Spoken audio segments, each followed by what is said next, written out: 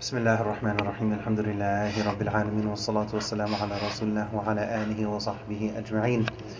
When you look at the incredible ayat that we find in Surah Al-Baqarah that specifically relate to the creation of our father Prophet Adam alayhi salam, when you look at these ayat, when you look at this passage of verses, you find two ideas, two concepts, even two words, but in different forms, that are being repeated time and time and time again.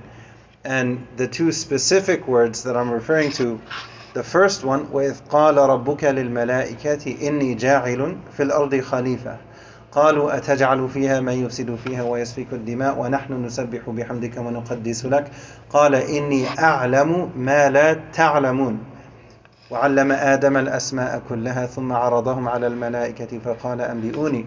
Until the end of this passage, these are the ayat, this beautiful cluster, this constellation of ayat that I'm briefly referring to. You find two terms that are being repeated over and over and over. The first one has to do with وَإِذْ قَالَ رَبُّكَ لِلْمَلَائِكَةِ, that of speech. So you find this word for speech used in different ways, but it's repeated time and time and time again. قَالَ يَا آدَمُ أَنْبِئْهُمْ بِأَسْمَائِهِمْ. So you find قَالَ, قَالُوا, قُلْ, this idea of speech over and over and over. So this is one. And then the second one is that of knowledge. قَالَ إِنِّي أَعْلَمُ مَا لَا تَعْلَمُونَ. Allah told the angels that He was going to place a steward, a vicegerent, a khalifa. I mean, you can translate it in different ways. To place a khalifa on the earth. So there's a sense of responsibility, but then there's also this factor of there being one generation after another, after another, after another.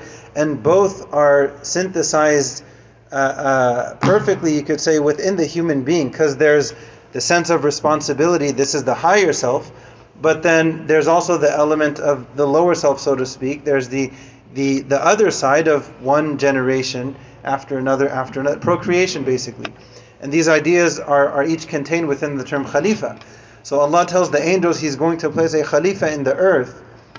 And they responded like, what if there are these bad things that are going to happen? And Allah responded by saying, I know what you don't know. So these two ideas, these two terms of speech and knowledge are repeated in different ways within this passage many, many, many times. So one reflection that we can take from it, that I can take from it when going through these ayat, is to think to myself, okay, how can I benefit from this connection between knowledge, between the mind and the heart, and then the tongue, words. Right? Words oftentimes are so much more powerful, for better or for worse, than we may realize. I want to connect these two ideas with an ayah that we find in Surah Muhammad, in which Allah says, فَعْلَمْ, so ilm, knowledge, فَعْلَمْ أَنَّهُ لَا إِلَهَ إِلَّا اللَّهِ, know that there's no God worthy of worship except Allah. وَاسْتَغْفِرْ لِذَنْبِكَ وَلِلْمُؤْمِنِينَ وَالْمُؤْمِنَاتِ. That knowledge is supposed to turn into action, that knowledge is supposed to turn into specific words. So in that ayah, and in reality this ayah reminds us of three of the greatest adhkar that we have. فَعْلَمْ أَنَّهُ لَا إِلَهَ إِلَّا اللَّهِ, tahleel, La ilaha illallah on repeat is good for us, is good for me. If I'm driving somewhere, La ilaha illallah, La ilaha illallah, La ilaha illallah. Naturally, the Prophet taught us this is going to revive a person's iman, because otherwise a person's faith, it wears out just like with clothing. فَعْلَمْ أَنَّهُ لَا إِلَهَ إِلَّا اللَّهِ وَاسْتَغْفِرْ لِذَنْبِكَ. So we have La ilaha illallah, we have istighfar.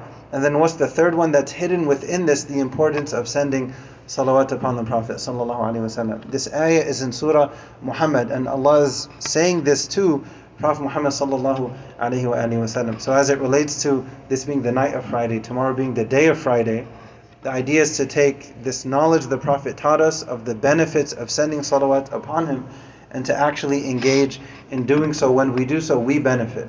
The Prophet taught us that when we increase in our salawat upon the Prophet in general, especially on Friday though, there's an effect. The more we do so, the more Allah is going to forgive our mistakes, and the more Allah will relieve us of our worries. We ask Allah for both of these things. We ask Allah to forgive our mistakes, and we ask Allah to relieve us of all of our worries. Ameen Rabbil Alameen. Wa akhiru da'wana alhamdulillahi.